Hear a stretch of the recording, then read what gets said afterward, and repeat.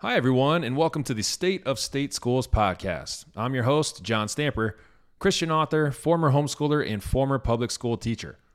Once a week, I'll give a quick recap of the most important headlines in education and pull back the curtain on what's really happening in our kids' schools.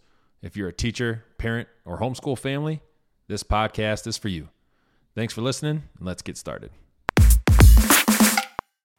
Welcome to episode number 1 of the State of State Schools podcast. If this is your first time listening and you want to know a little bit more about me, my homeschool background, my teaching background, and a little bit more about this podcast, check out the introduction episode before episode number 1.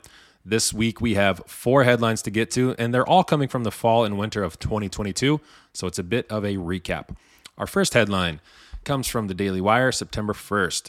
Lurie Children's Hospital in Chicago works with Chicago Public Schools to push gender theory and gender transitions on students. So the hospital reportedly provided schools with training materials, policy guides, and student resources concerning gender theory.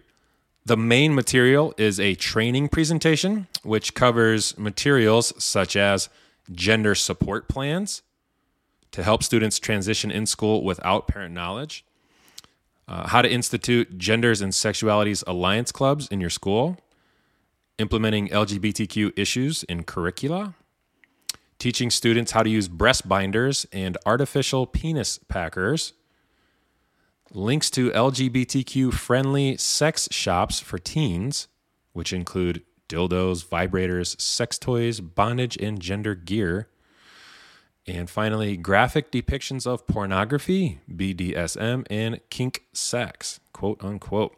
So that's the type of material that was provided by Lurie Children's Hospital to Chicago Public Schools, some Chicago Public Schools.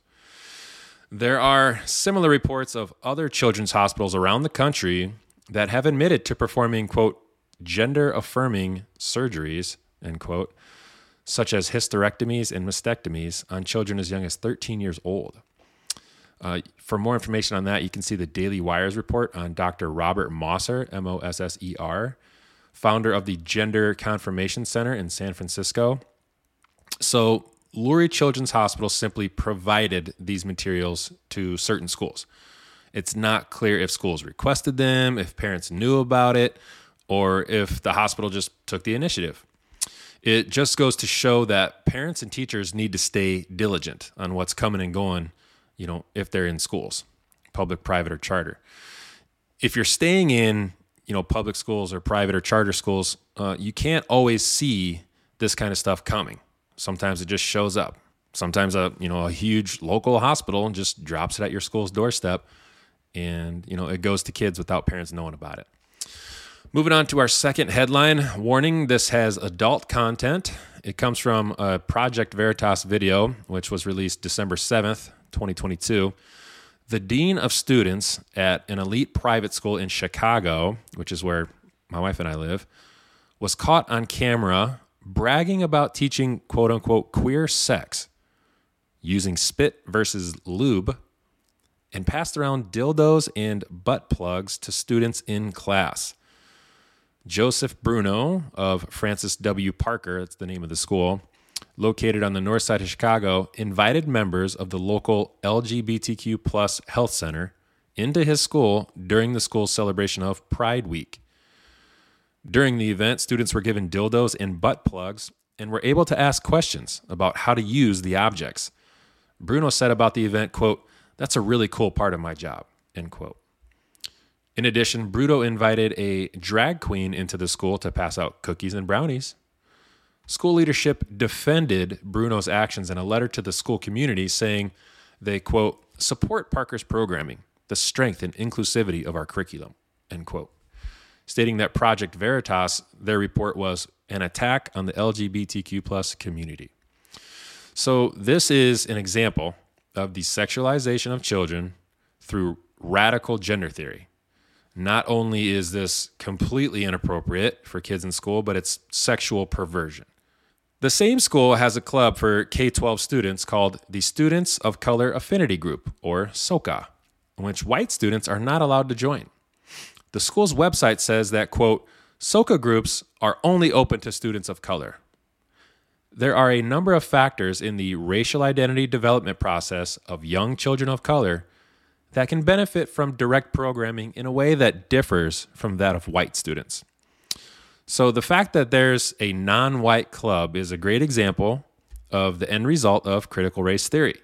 Is this the diversity, equity, and inclusion that I'm hearing so much about?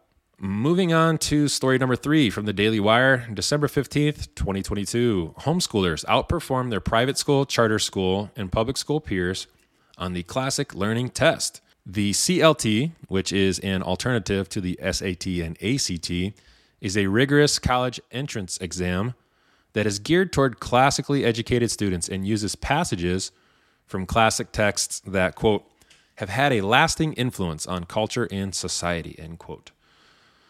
In the test, the highest possible score that a student can earn is 120. Homeschoolers, on average, held the highest score of 78. Private schoolers followed at 75. Charter schoolers were at 73, while public schoolers averaged a score of 66. Results were based on data of over 12,000 students who took the CLT over a 5-year period from 2016 to 2021. Homeschoolers especially excelled in the writing and verbal portions of the test. CLT creator and CEO Jeremy Tate credits the freestyle structure of homeschooling, stating that, quote, the connection between leisure and learning is profound, end quote. Fun fact, the Greek word for school is skole or skole, S-C-H-O-L-E, which means leisure. Homeschoolers regularly score 15 to 30 percentile points higher than public school students on conventional standardized tests.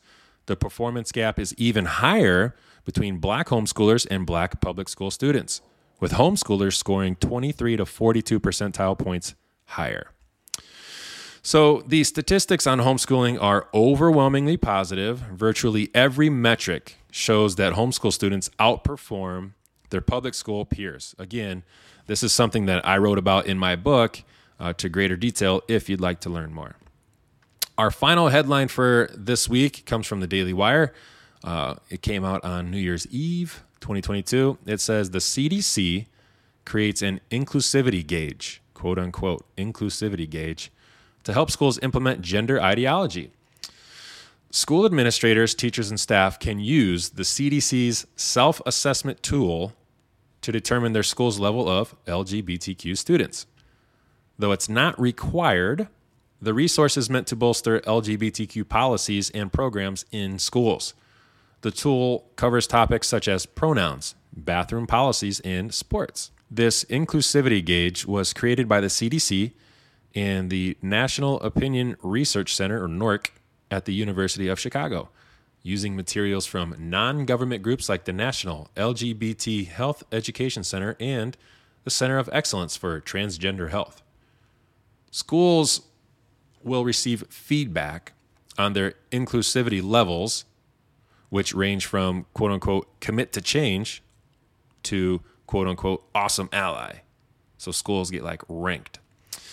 The resource encourages schools to use visual labels like the pride flag, preferred pronouns, gender-neutral language such as partner instead of boyfriend or girlfriend, to acknowledge that sexual orientation is on a spectrum and that sex ed classes teach quote-unquote information on all types of sex, not centering on penis, vagina, penetrative sex, end quote. Administrators are encouraged to allow student access to age-appropriate, quote-unquote, age-appropriate LGBTQ content and information.